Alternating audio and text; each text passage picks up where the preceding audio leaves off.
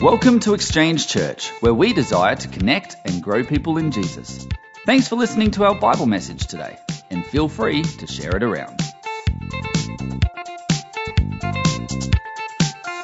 Relationships are where we've been talking the last few weeks. We've been travelling through singleness and that's it, there we go, and dating, and now we're going to be thinking about marriage today. Now, before we go too much further, we are going to have question and answer again after the service, after the talk.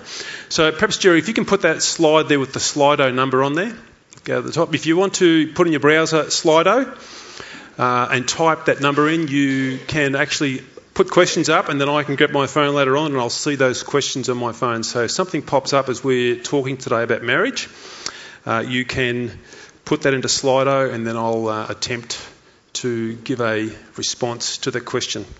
So, and we'll bring that up again later on. You can do that after the talk as well. Just though, in a way of trying to introduce where we're going as we think about the next talk on relationships today, we're going to put a small video up, but just want you to know that the actors in this video are not paid actors, so please excuse anything that you might see in that. So perhaps if you could show that video, Jerry.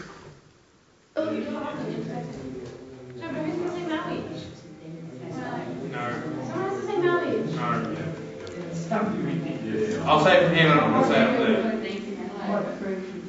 Oh, so we go From where you were. Maui.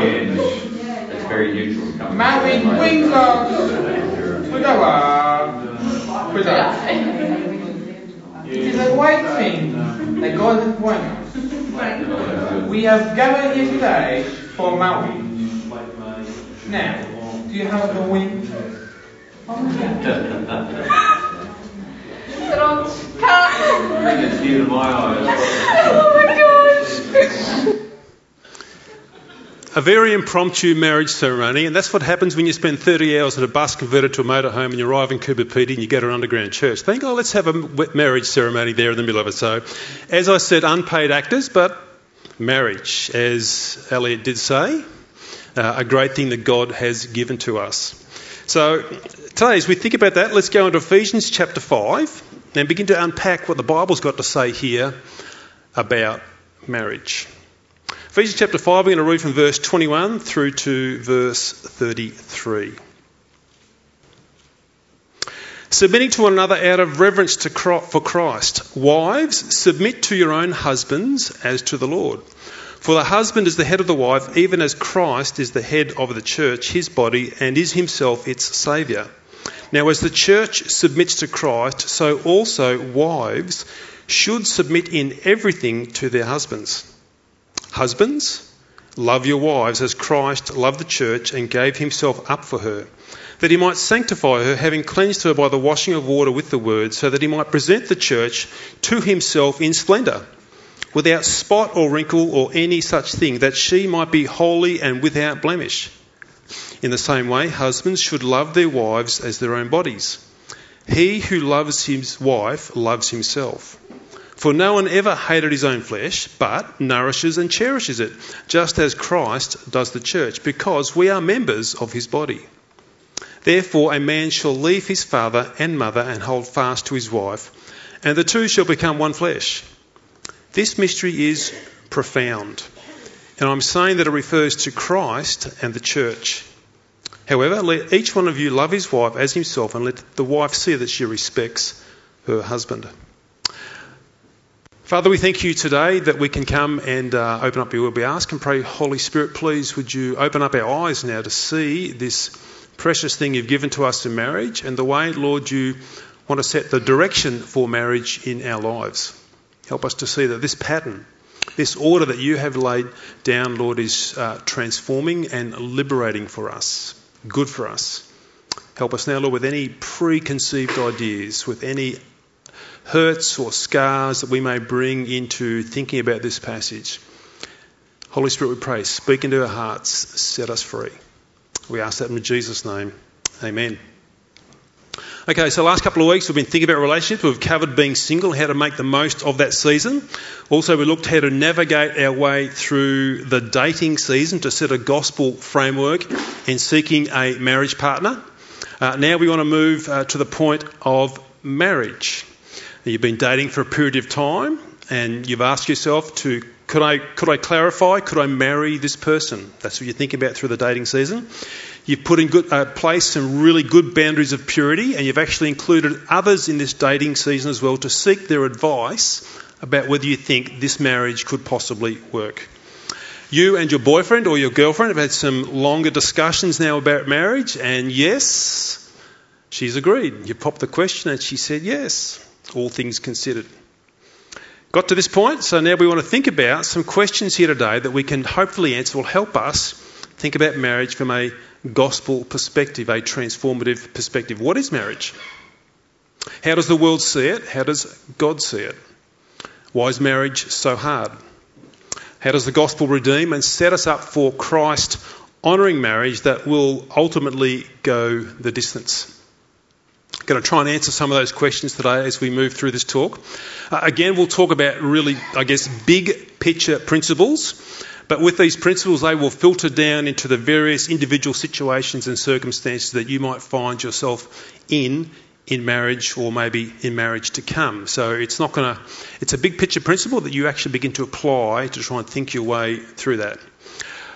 If you're confused by what I say today, and I'm sure some of you will be, we will have time later on to ask questions, so feel free to ask a question either via Slido or you can call from the floor. And if things are too personal, I fully get that as well, because sometimes we're dealing with really difficult stuff, raw stuff and quite emotional stuff in marriage. I'm happy to speak to others later on about that, or through the week you could contact myself and Laurel as well. Be only too glad to catch up with you. Some challenges we get in marriage are way beyond the ability of a pastor. Fully acknowledge that and very happy to acknowledge that. So we also have other resources that we can actually point people towards to get really good professional biblical help to actually help rebuild marriage and see it flourish and go well. So just hold those things in mind as we move forward today. So here's where we want to land as we think about marriage. Marriage is a good gift. We saw that last week in Proverbs. Who finds a wife finds a good thing. Marriage is a good gift created by God. It isn't ultimate in life. It's a relationship of mutual love and submission that reflects the relationship of Jesus and the church. Marriage is a good gift created by God. It isn't ultimate in life. It's a relationship of mutual love and submission that reflects the relationship of Jesus and the church. Marriage, what is it? Marriage is the oldest and first relationship that God has created between humans. Adam and Eve, the first humans created by God in his image, male and female. And what does God do? He places them in a marriage. Genesis 2:24 shows us that. Therefore a man, this is after he's brought Adam and Eve together, therefore a man shall leave his father and his mother and hold fast to his wife, and they shall become one flesh. This is God's definition of marriage. You may have heard of many other definitions of marriage throughout the world we live in, but this is God's definition of marriage. This is what true biblical marriage is.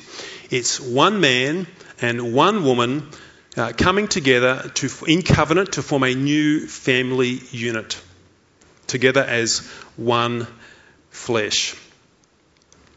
What's the aim of that marriage? Well, the big picture aim in all of life, and even in marriage, is no different to anything else in life, is that marriage glorifies God. We started this off a couple of weeks ago with singleness, but we want to break that down a little bit more, because that's like really big picture principle. Marriage glorifies God. To give us a more detailed view of what that means, how our marriages would glorify God. Marriage is to reflect the relationship between Christ and the church, and we'll come back to that. Marriage also is to produce godly offspring, sons and daughters. You can go to Malachi 2:15 and you can see there where God talks about marriages producing godly offspring, sons and daughters.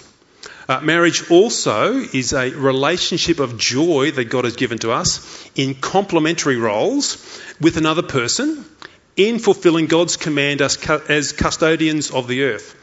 God places mankind to actually, as it were, to rule and to subdue the earth.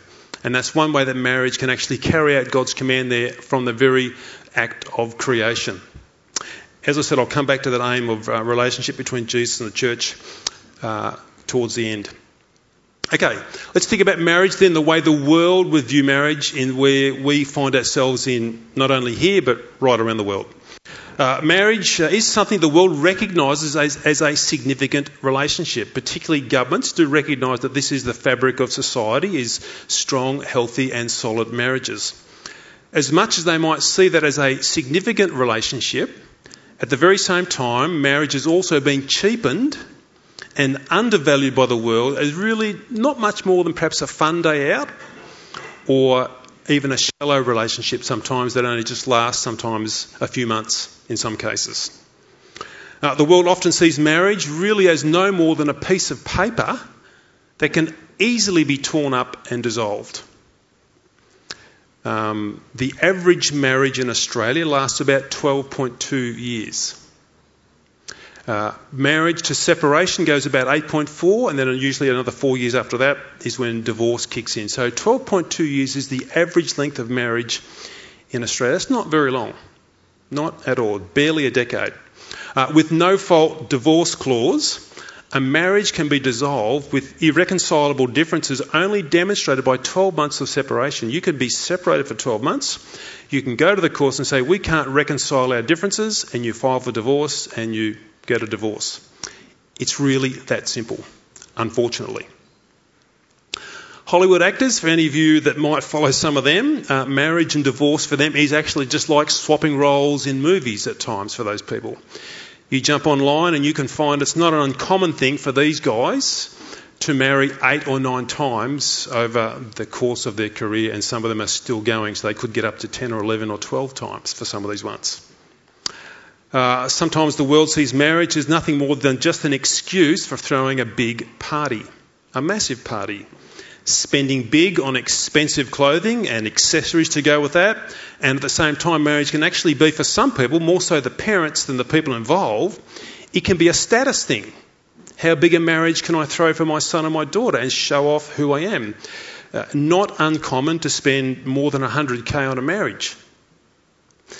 It's not going to happen in my household, I can tell you that. That's what happens sometimes in these wedding extravaganzas. It's a status thing. That's what they're going to do.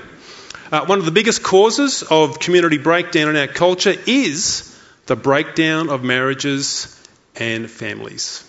What should be the very fabric of our society, building a strong, harmonious community, that breaks down and also that fractures the rest of the community. Why is that? Because the world has devalued marriage as God has intended it for us and has created it for us. Nonetheless, marriage is a beautiful gift that God has given us, and it's got a glorious aim as well as we think about that. Okay, why? Why do we have such a high divorce rate?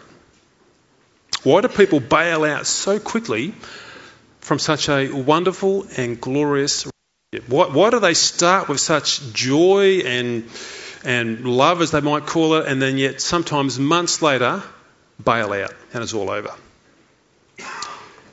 Marriage is hard. It's hard, no question about that. Why is it hard? Why is it hard? Well, I can only speak for my marriage. The reason why my marriage is hard because I'm involved in it. It's me. Don't laugh, Chelsea. It's me. I'm a broken person who marries another broken person. That makes marriage hard. Marriage is the bringing together of two broken people and putting them into a, as it were, 24/7 shared life space. You do somewhat everything together. You actually are right involved in each other's lives, up close and personal. Each person in a marriage relationship brings something to that marriage. And what do they bring? Not only their gifts and their talents and their abilities, which are great things to bring, but they also bring their baggage, and often they bring their unrealistic expectations into a marriage, hoping that the dream will come alive through marriage. I think A, B, C and expect marriage to work out like this. Laurel thinks X, Y, Z and expects marriage to work out like that. We're thinking differently. I think I'm right. She thinks she's right. All she has to do is see things from my perspective and it'll be okay. She thinks all he has to do is see things from her perspective and it'll be okay. What do you think will happen when things like that start that way? Sure, there'll be times of great joy. You'll share those common times together when it's like that, and that'll be beautiful. But there'll be other times when you are bringing these different agendas and different ways of thinking and different expectations and generally unrealistic expectations of a marriage. When that happens in marriage, which it will happen in marriage, you'll be frustrated. You'll feel held back. You'll feel crushed at times. You'll even be angry towards your husband or your wife because you bring these different agendas. You bring your own thoughts and feelings into it, and they're not always the same as your husband, as your wife. That makes marriage really hard. Two broken people trying to make this work in a shared living space through a whole range of complexities and layers. That makes marriage hard. And the biggest difficulty in our marriage, it's me. It's what I bring to the marriage. But that is real marriage. It is the heights of joy, but it's also the lows of frustration and futility as well. Okay, with that sort of groundwork there, let's think about now, how can this marriage relationship from God be redeemed? We bring all this stuff in. The world's already devalued it, and we're all influenced somewhat by the world we live in. How can the gospel redeem marriage now to make it a glorious and wonderful and beautiful thing as God has intended to? Well, God sees our sin and our brokenness that He brings into it, and He sees how we've corrupted and abused marriage from our own selfish means. Yet God, in His loving grace, does bring healing and redemption to our marriages. It's glorious the way He does that. First thing, got to recognise the sinfulness that we bring into marriage. Got to recognise that we are sinful people, broken people that need Christ's forgiveness and to be healed ourselves so we can bring that healing into our marriage. What does that mean? It means coming to Christ and acknowledging who we are, receiving His forgiveness that He gives to us through the cross, and receiving a new heart that He gives to us as well, to now enter back into marriage with a transformed life and a transformed heart. So it's acknowledging who Christ is. It's acknowledging our sinfulness, and it's now coming before Him in faith and repentance. Faith, trusting in who Jesus is and what He's done for me in forgiving my sins, and repentance, turning away from sinful choices and sinful desires and now turning to the Lord of my life and to live the way He's called me to live. Faith and repentance.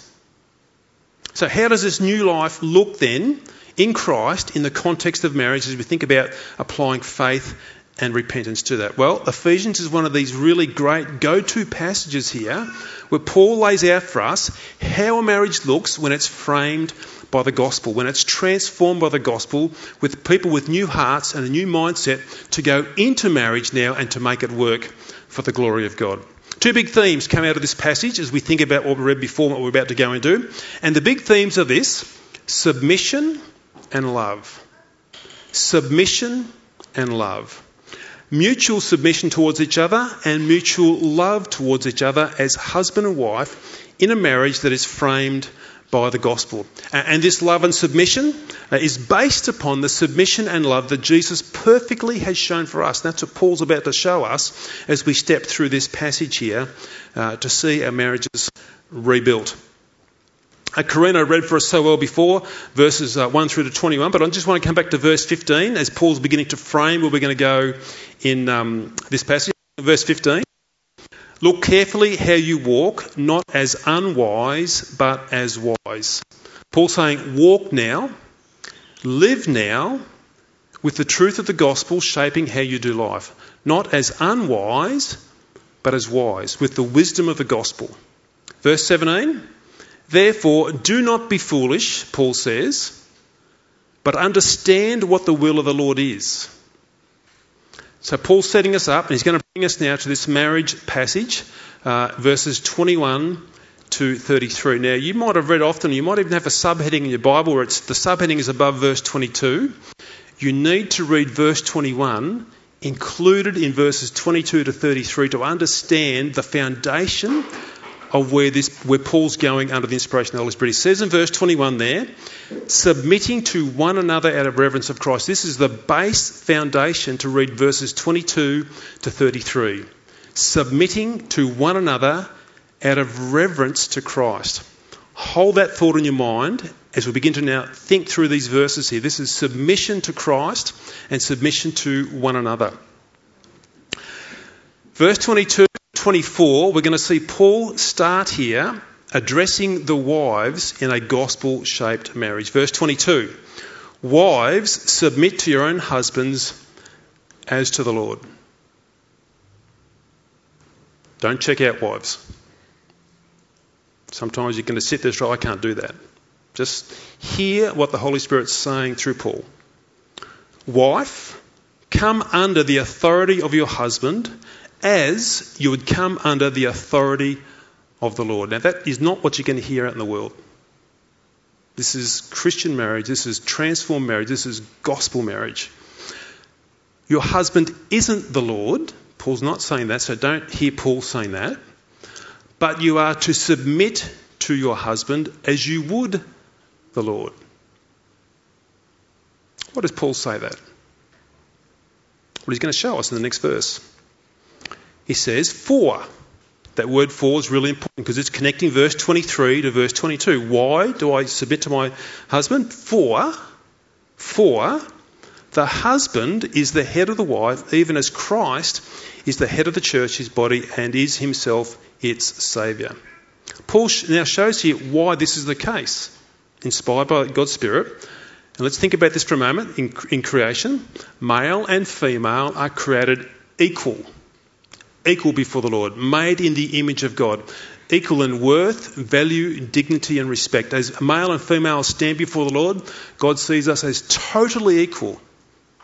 Male's not ahead of female and female's not ahead of male. In the image of God, totally, completely stand on level ground, equal footing, equal value. But God has made males and females different. Equal, but different. Physically, we're different. Now, I think we went through this a few weeks ago, just highlighted the physical differences between male and female. Men are stronger and bigger. Men are designed for providing and protecting by God. That's the way God has created man. Women are created by God for the role of nurturing and carrying a baby and feeding a baby. There's some standout differences straight away. Just the way God has made us, and we just need to recognise that. And that's a great thing to recognise. It's not a bad thing, it's a great thing to recognise. But not only has God made us different physically, God's also made us different in the roles that we take as well. The God-given roles, God-directed roles. What has God done? God has designated or designed his good design that the male is the head of the marriage relationship. That's the way God's ordered it. The man is the responsible head and leader of the relationship ordained by God. That is God's order, God's direction, God's created design. You may not like that as a wife, but if you want to flourish as a wife, it's best to recognise what God has created and then submit ourselves to it, as we saw that base verse, submitting to one another out of reverence to Christ, submitting to God's order. Verse 24, now as the church submits to Christ, so Paul's still talking about this submission principle here, so also wives should submit in everything to their husbands. Now, you've probably got questions about the word everything. Happy to take some of those questions later on. But let me say this about submission, ladies. You are not voiceless. Okay, you don't come to the table and you don't have a voice. in this submission. Husband and wife sit down and they talk through every situation and circumstance they come across. And there'll be lots of situations and circumstances you come across. And you talk lots. And you talk lots. And you talk lots. And you talk lots. There's lots of discussion through that. We'll be listening carefully to what each other is saying. Not discounting it. Working through it. Appreciating what the other person's thinking. Taking that into consideration as you process all those thoughts. As you think about this thing that's happening.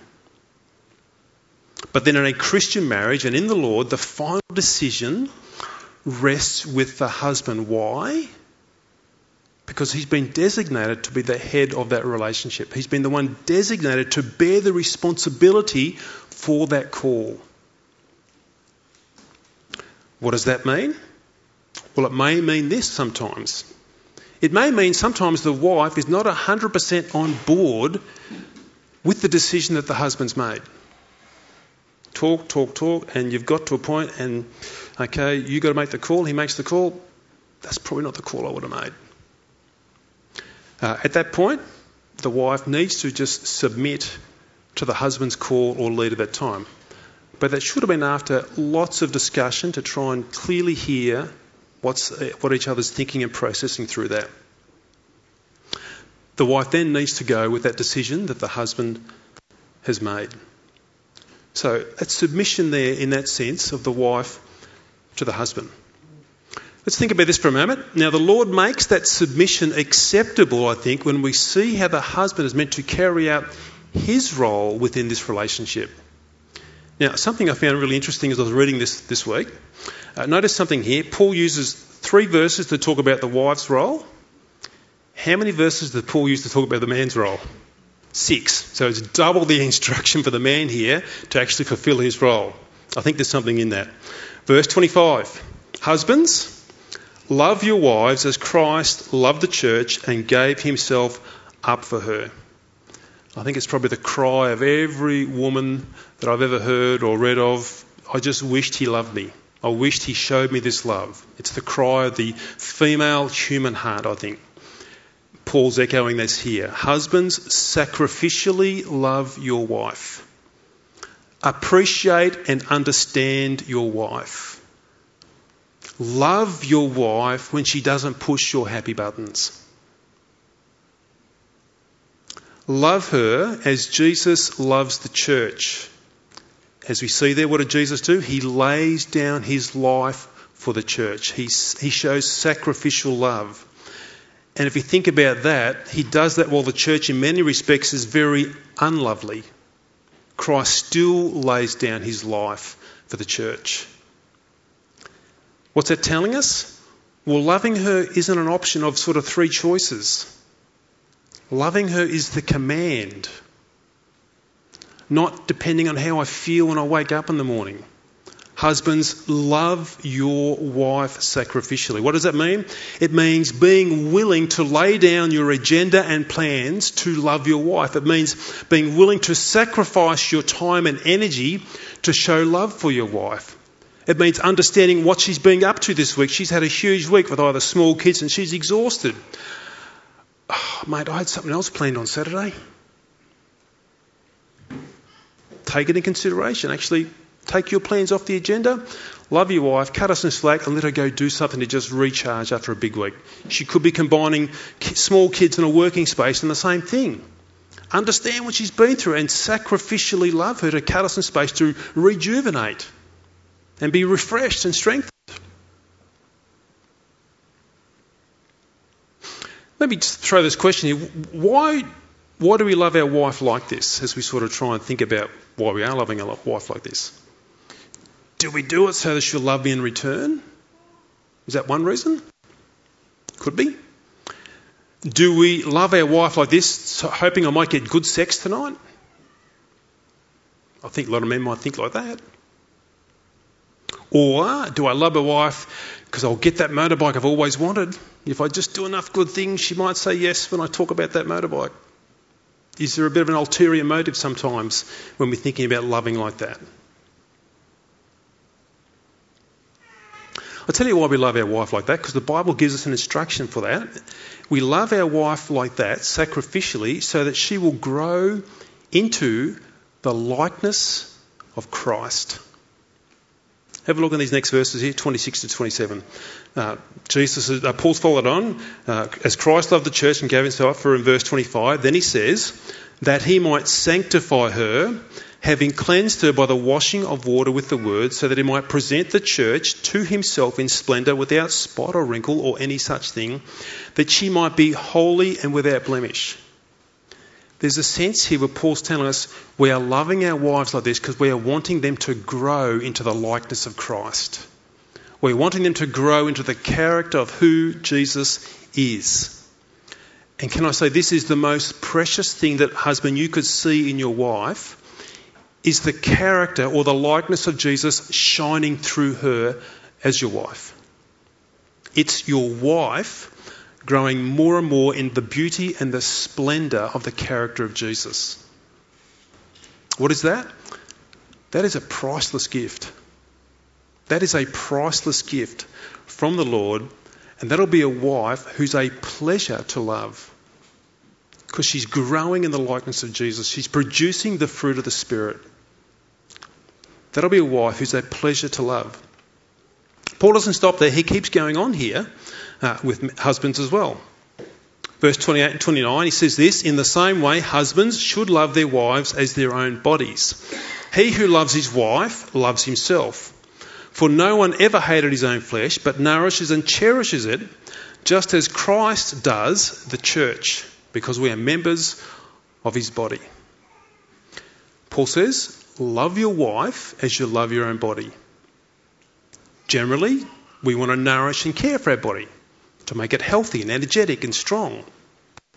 Good thing. So when you love your wife like this, in the sense of you love yourself to be healthy and energetic and nourished and all those sorts of things, when you love your wife with that sort of principle and mindset, I'm loving her in that way because I want to see her healthy and strong and nourished in Christ, you're actually doing a good thing for yourself at the same time. It's not a selfish motive. It's just a way of God's blessing coming to you through marriage as you love your wife in that particular way. Just as you would love yourself to be cared for well, and as you love your wife in the same way, then it somewhat rebounds back to you in that blessing of a healthy relationship, a nourished relationship. And as Jesus does, he loves the church, his body, that's his body. Jesus provides for it. He nourishes that, his body, that the church. Why? So that there's a healthy, loving relationship there with her. That's why Jesus calls us together today, to have his word working through our heart, to have his spirit working in that word, so that we grow in a loving relationship with our Lord and Saviour. That's how he nourishes the church. Let's just draw a line there for a moment and just think, wife, listen, imagine if your husband was striving to love you like this. Imagine if that was the loving relationship that you're experiencing in your marriage. Surely that would provide an atmosphere to safely submit to that headship. I've got a husband who's sacrificially laying down his life for me. I can safely submit to that. He loves me. He's got my best interest at heart. Husband, imagine a wife who supports and respects your godly authority. They fully come on board and they submit to you. They know that you're the head of the household. They know this is what God's order is. Surely that would be a beautiful atmosphere to come and gladly and sacrificially love your wife. That's what the gospel does. Transforms that, produces that. Paul goes on though in verse 31, begins to sort of really show us here what marriage is demonstrating, and I think this is seriously great for us. Verse 31, 32, therefore a man shall leave his father and mother and hold fast to his wife, and the two shall become one flesh. Have we seen that earlier today? That's Paul quoting Genesis 2:24. He's come back to say this is God's definition of marriage. This is God's order of marriage. Then goes on to verse 32 and says this mystery is profound, and I'm saying, he's talking about marriage, and I'm saying that it refers to Christ and the church. So he repeats here God's foundation for marriage, and then he makes this amazing statement of verse 32. This mystery is profound. This mystery is deep. This mystery is reflective. There's something that God is doing here through marriage to show us something. And what is it? Our marriage is a picture of Christ and the church. Christ loving the church and the church submitting to Christ. And our marriages are meant to show this profound mystery that we are a part of if we are followers of Jesus. Christian marriage is a window. It's a window to view into the relationship of Jesus with the church. Gospel-shaped, spirit-empowered marriage, guided by God's word, demonstrates Jesus leading the church and loving the church, and the church submitting to Christ's leadership. This is what marriage is designed to reflect. This beautiful relationship between Christ and the church. Paul says it's a profound mystery. But if we began to frame our marriages thinking like that, that would transform our marriage. Our marriage is a demonstration of Christ and the church. Husbands sacrificially loving their wives and leading her to grow into holiness and the likeness of Christ. Wives gladly submitting to their husband's God-given authority. Beautiful. Beautiful. Wonderfully beautiful. Transforming to see that take place. Now, I guess the antithesis of that is this. Husbands who bully and dominate their wives, they're not in step with the gospel. If you are bullying and dominating, that is not gospel living. And likewise, husbands who shrink back from leading, who just step back and just let their wife take all the responsibility, that's not living in step with the gospel. You're abdicating your position that God's given to you. That's not living in step with the gospel. Ladies as well, wives who push back and resist their husband's leading. You can go back to Genesis chapter 3 and you can see that's part of the curse, that the woman actually doesn't like the idea of the husband being the head. But wives who push back and resist their husband's leading, that's not in step with the gospel. That's not living submitted to Christ as our Lord. And at the same time, wives who shrink back and have no voice at all, that's not in step with the gospel either. We're meant to be a group together to actually talk things through, not just let the one person do it all.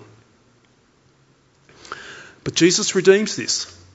He redeems marriage. He takes broken people with all the baggage of life that they bring into it, and he makes a marriage that is strong, loving, sensitive, kind, patient and joyful to know his transformation in our lives. And we receive that as we submit ourselves to him. Jesus uses marriage to sanctify us, bringing both the best and the worst out of us. It's in the marriage relationship that we're given the opportunity here to put to death the sinful desires of our flesh. Why do I say that? Because it's often in our closest relationships that we'll actually unleash our sinfulness onto others. Why? Because they're not going to leave me. They're stuck here. So we just drop our guard a bit and let it go. It's a place of sanctification. It's a place for God to shape us in holiness in that way. But when Jesus is at the centre of our marriage, it's a place of love and joy and growth and wholeness. It's a place of flourishing as God desires us to. And marriage becomes this beautiful place to demonstrate the gospel of submission and love to our families and our communities.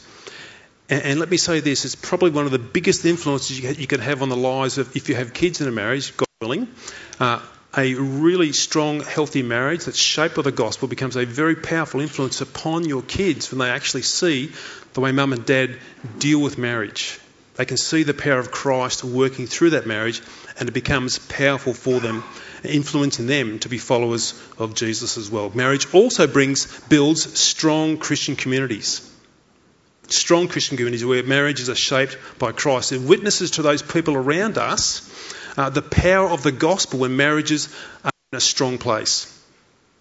And it doesn't happen because we have perfect marriages, not in the slightest. It actually happens when they see us work through the hard things, just like they have to work through hard things where they might just give up and walk out. We work through the hard things, but we go the distance. That becomes a very glorious demonstration of the power of the gospel in our community as well. Now, as I think about these things today and put out some of this principle, I know that there's a whole lot of nuance you need to move around this for individual situations and individual circumstances. I know there's people before me today that perhaps have had one or two marriages, even more before me now, and you perhaps have a whole lot of scars, a whole lot of guilt maybe, a whole lot of shame, a whole lot of hurt. And maybe now some of that's just beginning to just rise up in your heart and your mind again. But this is the beauty of Christ. He comes to redeem.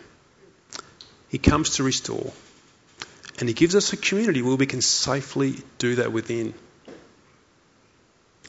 Christ comes to give us hope in our marriage that it would reflect the wonder and the beauty of himself. Let me pray. Father, we thank you that we can open up this passage here in Ephesians. Thank you, Lord, for the wonderful and glorious principles that you give to us in marriage. Lord, today I fully understand that, Lord, marriage is extremely hard. Lord, there's people before me that have experienced a mountain of hurt in marriage. Maybe they're saying even right now, Lord, I just can't submit. The last time I did that, Lord, perhaps they were physically abused. So, Lord, I pray, please, as we process some of those thoughts, some of those feelings in our minds right now, I pray that, Lord, you would just send your Spirit to help us again to trust in Christ. That he's the one who brings healing and restoration. He's the one who truly loves us like we've been desiring. Help us today, Lord, to see that you've placed us in a community that will love and care for us, and help us to navigate those difficult journeys, Lord. God, we thank you for the precious gift of marriage you've given, and pray, please, would you help us to build strong marriages. Marriages that are shaped by submission and love. Submission to you, love for you, submission to each other and love for each other, I pray. Help us through those hard times, Lord. Help us not to give up. Help us to see that there is hope and that, Lord, you can make beauty out of ashes. Father, today we ask that, we pray that now in Jesus' name. Amen. A couple of things I'll let you know. We'll take some questions in a moment. First thing, we are going to run a marriage course next year, so Jerry, you can put that one up. Building a safe and strong marriage. It's a 6-week marriage course which will run here in this building. We'll run that for term 1, 2024, so that'll be a more detailed approach to marriage. That's open for people who are married or who want to be married. So that's open for all. 2 resources I'll let you know about which I think are really great in building strong foundations in marriage. The book by Tim Keller, The Meaning of Marriage. Again, Koorong Christmas catalogue is probably not far away. If you want a great book on marriage, The Meaning of Marriage by Tim Keller is fantastic. Another book, This Momentary Marriage by John Piper. I'd encourage that book as well. Building really good, deep, strong foundations for marriage. Okay, now happy to pass my phone. Take some questions. So if you want to put that event number up, Jerry, if we've got questions, that's great. If you've got no questions, I fully get that as well, and we can close with a song.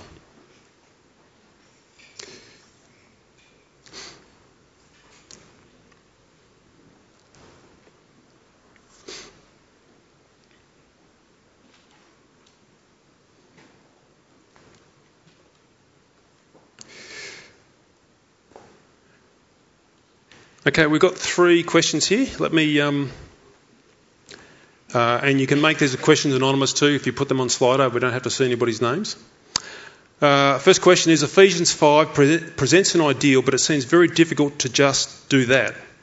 Imitating God in purity is not something that just happens. Advice for pursuing Ephesians 5, please. Yep, so what's God given to us to live out Ephesians 5, so live out these commands. Here's what God's given us. He's given us today. What's that mean?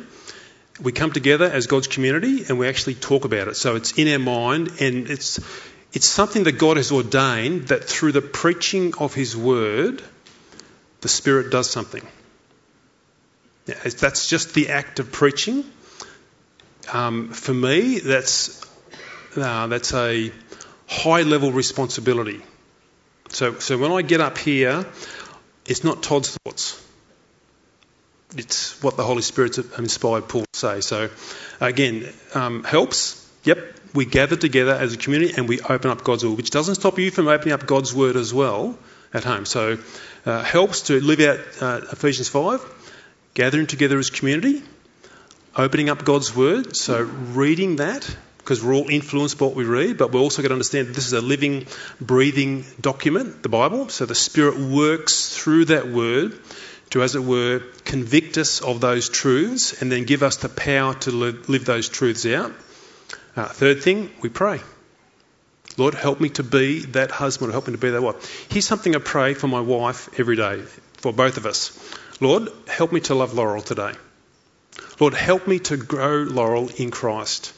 Not that I'm the Lord, but help me to love her in such a way that I will help her to grow in Christ. So I pray that every day for my wife. Help me to love Laurel and help me to grow Laurel in Christ. Help me to love her sacrificially. So prayer, God's word, community actually will help us to live out Ephesians 5.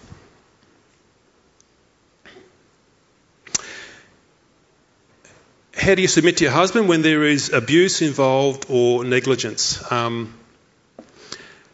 Complex question.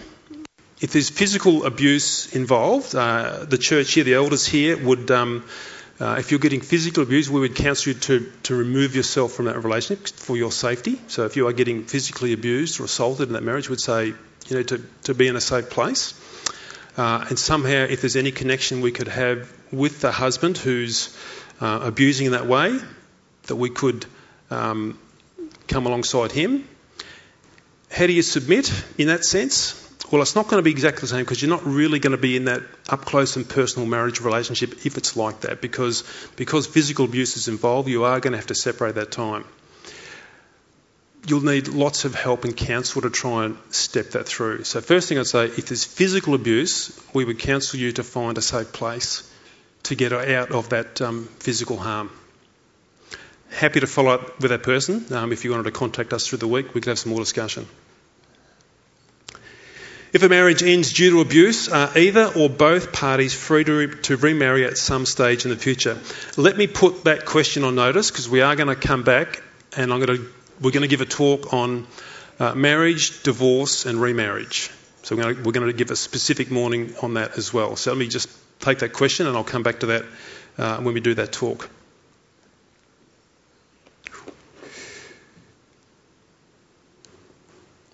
Do you believe that submission means to submit sexually or in any way where there is abuse of any type, including mental and psychological? No. No. Sexually is somewhat different. Probably you'd need to go back to 1 Corinthians 7 to think about what Paul talks about there in submitting to a husband or wife in the sexual relationship.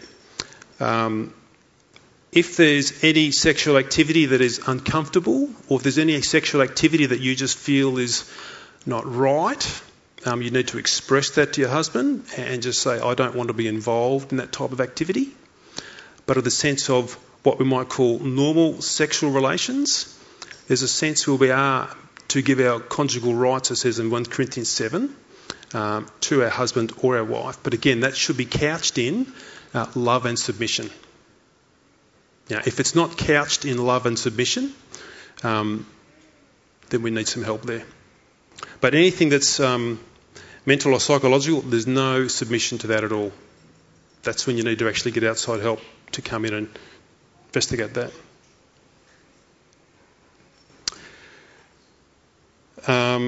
Couple more. Some Christians are egalitarians. Explain how this can work with the sermon given today. Egalitarian is a view that says that male and female are equal value before the Lord. but basically also that male and female have equal roles in every way across the board before the Lord as well. We are a complementarian church where we say that male and female are equal in worth and value and dignity and respect, but we're different. As I sort of went through that earlier on there, in that sense. I'm not sure how submission is going to work in an egalitarian perspective because they may not recognise the husband as the head of the relationship, so maybe they toss a coin, I'm not sure, at the end of it. But in a complementarian role, we say, no, God's given us roles of high level responsibility that we are called to live out.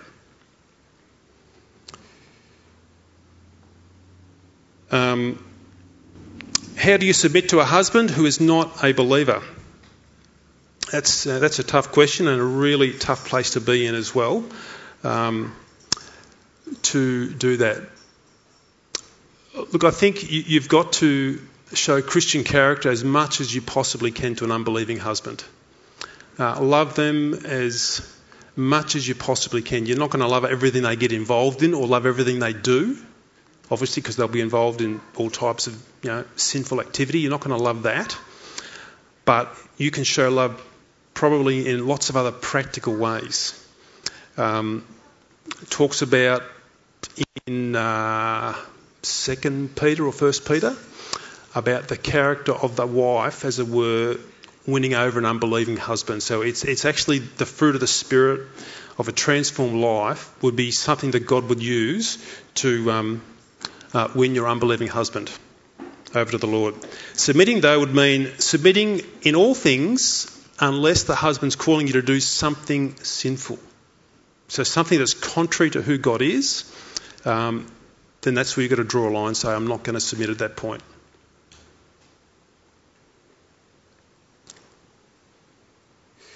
Do you want to come up and answer a question? Grab the mic there if you want.